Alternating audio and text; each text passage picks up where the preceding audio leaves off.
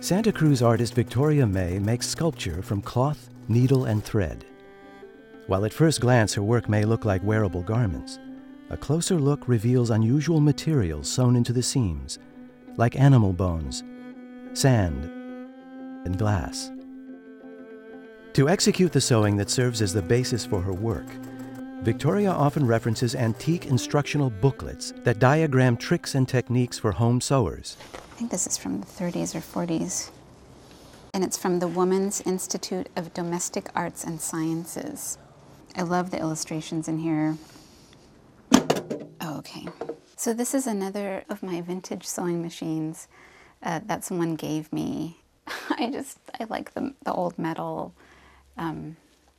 Yeah, there's something about it that I just love. Even though the domestic art of hand sewing may be out of date, Victoria's work is part of a recent re-emergence of craft techniques in contemporary art. I think there's a stronger conceptual edge to things these days, using craft, which is, my personal interest in it. I think people are using it in really beautiful ways. Craft techniques have so much richness that they can bring to a piece, and so I think people are really exploiting that, in a good way, in their artwork. There is a stronger relationship to our daily lives with, say, textiles, for example, because we wear them, we use them at home, we sleep in them. And so to see artwork that incorporates something that's so personal to you, I think, there is something very evocative about that. A self-trained seamstress since the age of 10, Victoria now makes multimedia artwork inspired by the craft. Her three-dimensional pieces are made of organza and other delicate fabrics, and employ precise seams and stitches to hold their shape. It's a technique she honed making custom wedding gowns at a local bridal boutique. Here I was fresh out of college looking for a job, and there happened to be an ad for a stitcher at a bridal shop. So I took one or two of my best pieces, to the shop to apply for the job, and she hired me. I also got to work on making the custom gowns, which was really influential for me.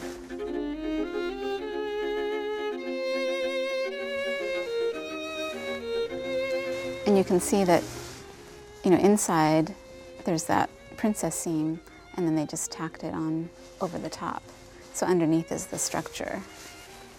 See, and it's even got this extra little interior armature. I would make what's called a muslin and fit it onto their body, so it's very intimate. When you take it off, then you see, oh my God, one shoulder's higher than the other, one boob's bigger than the other, one hip's, whatever. They're just all these imperfections. We have certain beliefs or intentions, and then it sort of manifests, in our lives or our bodies. And so the series of shirts or blouses was based on that idea. Instead of concealing, Victoria's garments bring to the fore the unseen emotions or life experiences of the imaginary person wearing them. The garment is just it's a regular commercial pattern that I used, and I chose it because it just seemed like a very prim, conservative type of garment that would contrast the materials that I was interested in putting inside. These are actually yam skins, and I treated them with gel medium so that they're not so brittle and they hold their shape. Because they reminded me of skin, of actual human skin. And so I liked the idea of showing a garment and both skin at the same time. Scavenging for raw materials is a big part of Victoria's creative process. Living in Santa Cruz means there's no shortage of thrift shops and yard sales to plunder. Yeah, I'll take it. As far as acquiring or sourcing materials, I do have a tendency to want to get them from some kind of a used source or reclaim them somehow. There's a sort of a delight and a challenge in finding materials and then thinking about their connotations, what its past use was, and how that can refer to the piece.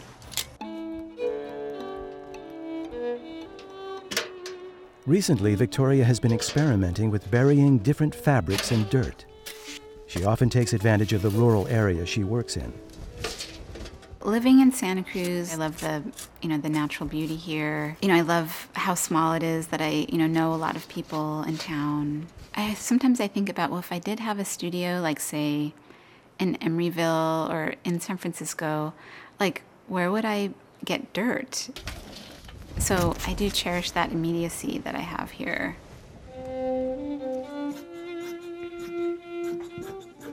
This is different kinds of silk that I had just buried in the ground, and I liked the different ways that it got resisted and stained. And there's something sort of delightful about taking such a fine material and subjecting it to such a deteriorating process. I think, it comes back to that idea of like taking really humble materials, that might be overlooked, and sort of like elevating them through handwork to make people see a certain connotation in them, and also for people to see this a kind of beauty in them. There's something about investing a lot of time and labor into something versus using like an expensive material. It's like the time and the labor is what makes it precious.